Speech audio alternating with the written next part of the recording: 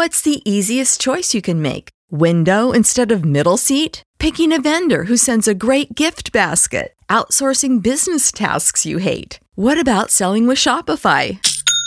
Whether you're selling a little or a lot, Shopify helps you do your thing, however you cha-ching. Shopify is the global commerce platform that helps you sell at every stage of your business. From the launch your online shop stage to the first real-life store stage, all the way to the did we just hit 1 million orders stage. Shopify's there to help you grow. Whether you're selling scented soap or offering outdoor outfits, Shopify helps you sell. Wherever and whatever you're selling, Shopify's got you covered. Sign up for a $1 per month trial period at shopify.com/try. Go to shopify.com/try now to grow your business, no matter what stage you're in. Shopify.com/try.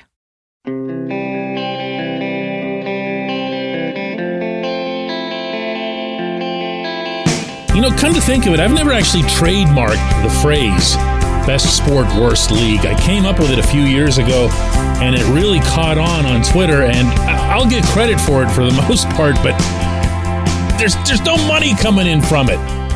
So last night, I instead tweeted out best sport, worst league, by far the worst commissioner. And I kind of like that one. Good morning to you. Good Tuesday morning. I'm Dan Kovacevic of DK Pittsburgh Sports. And this is Daily Shot of Penguins. It comes your way bright and early every weekday if you're into football and or baseball. I also offer daily shots of Steelers and Pirates where you found this. Golden Knights 5, Oilers 1 in the only Stanley Cup playoff game last night in Edmonton, Alberta. Vegas takes a 2-1 series lead in that event. But the far bigger story in hockey, infinitely bigger story, was the NHL's draft lottery, which the Blackhawks of all teams won. The Penguins were 14th. And for those of you who don't track this stuff all that closely, and I sure wouldn't blame you, even if the Penguins had won the lottery, the maximum spots you can move up is 10. So they would have ended up with the number 4 overall pick, which I'm sure they would have welcomed. But, they had like a 1.3% chance of even doing that. The Blackhawks, as it turns out, get rewarded, in essence, for covering up serial child rape. I learned a long time ago, by the way, not to borrow euphemisms for this sort of heinous act.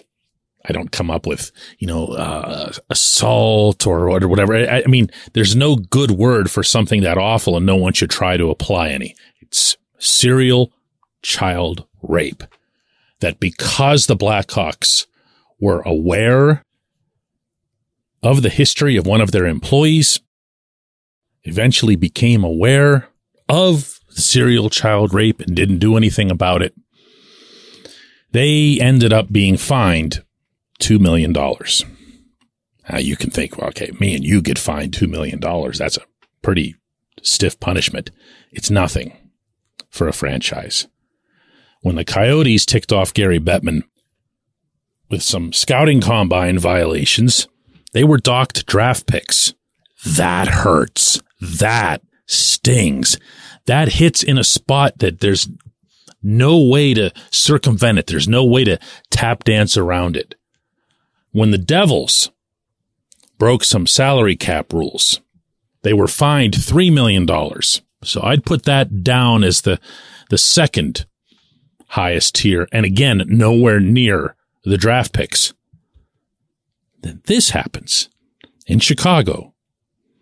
And if anyone doubts as to whether or not Bettman thought the individual parties were guilty, well, Joel Quenneville, Stan Bowman, and others involved in the Chicago front office at the time were thrown out of the league and still are not back in the league. But institutionally, nothing was done to the Blackhawks other than the $2 million fine for what the commissioner would only have to perceive as being a lesser violation than, doing different things with a scouting combine or the Devils messing with the cap.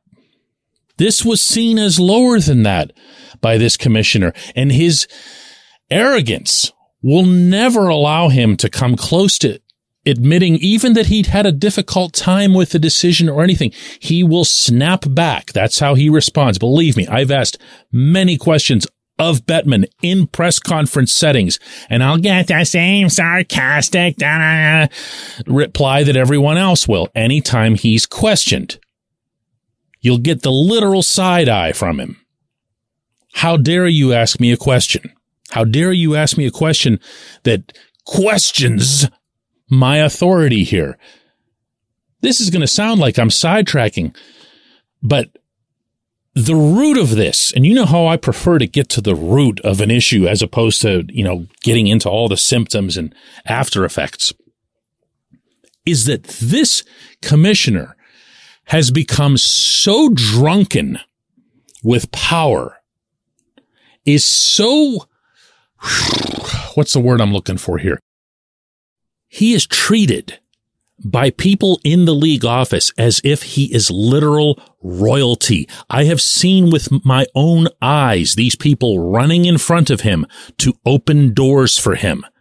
I've seen them running to the back of the limousine to open the doors and make sure that everything is golden. All that's missing is someone flicking rose petals at his shoes on his way into a building. It's stomach turning. Almost as stomach turning as a ruling like this, because now what ends up happening is that the Blackhawks get rewarded for this. How, you say? Well, if they had been docked draft picks, guess which pick would have been the first one to be docked? That's right. It would have been the first rounder.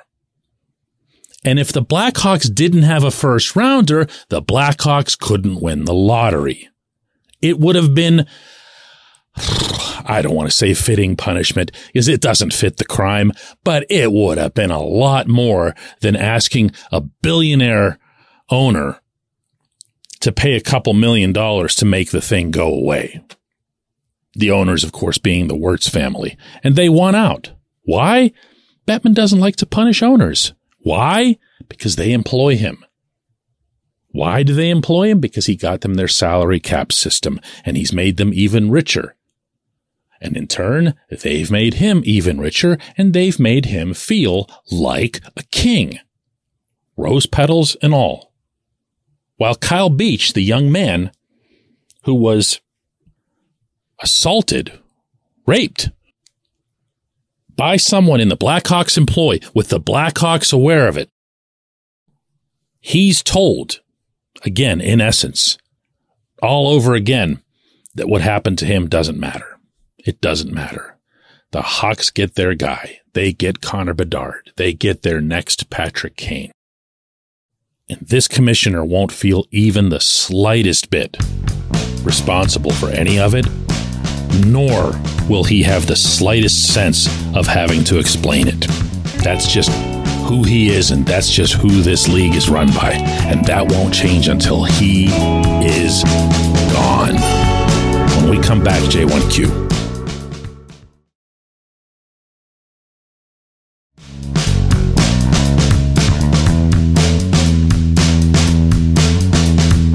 Today's J1Q comes from SB, who asks, while being a GM with any team is sought after, my question, DK, is why would Kyle Dubas want the Penguins' job? This team is old, it's strapped to contracts, there's no prospects, and it has an abysmal-looking future.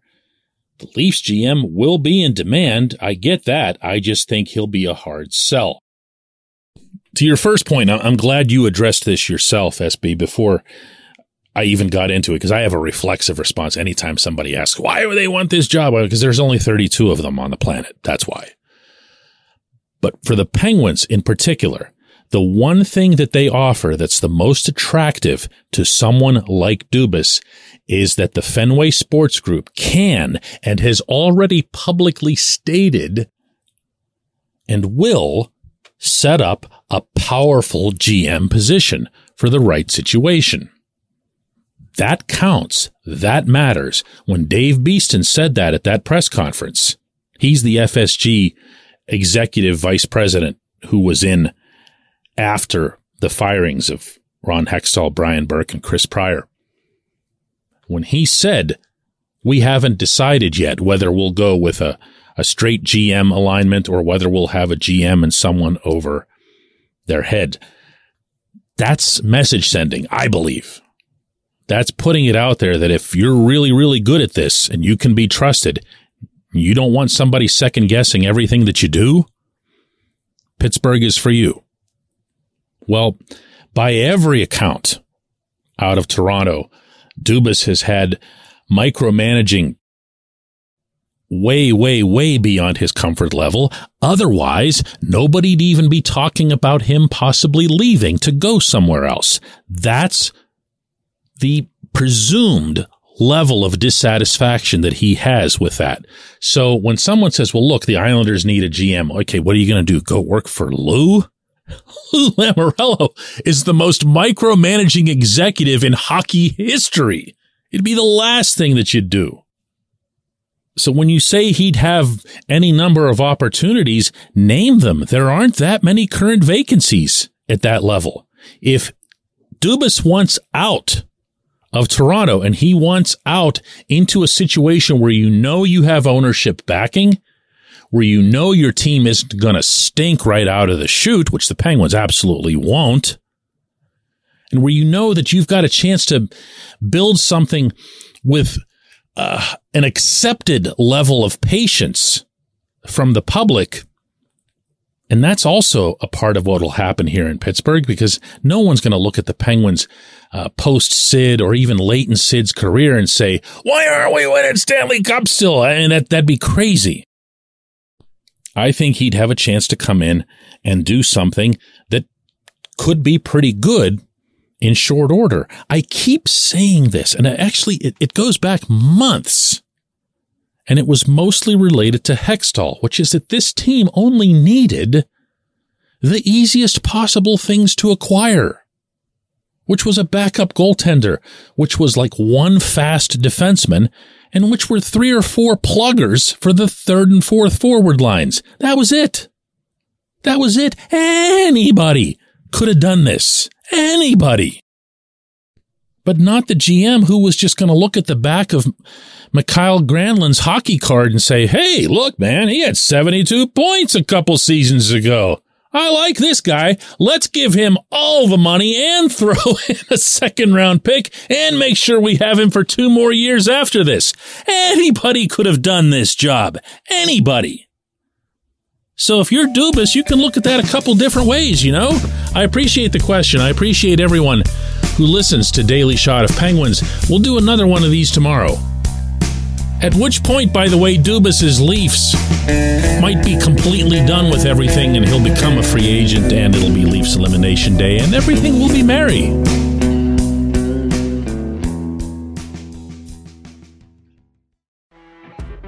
You know when you're listening to a true crime story that has an unbelievable plot twist that makes you stop in your tracks?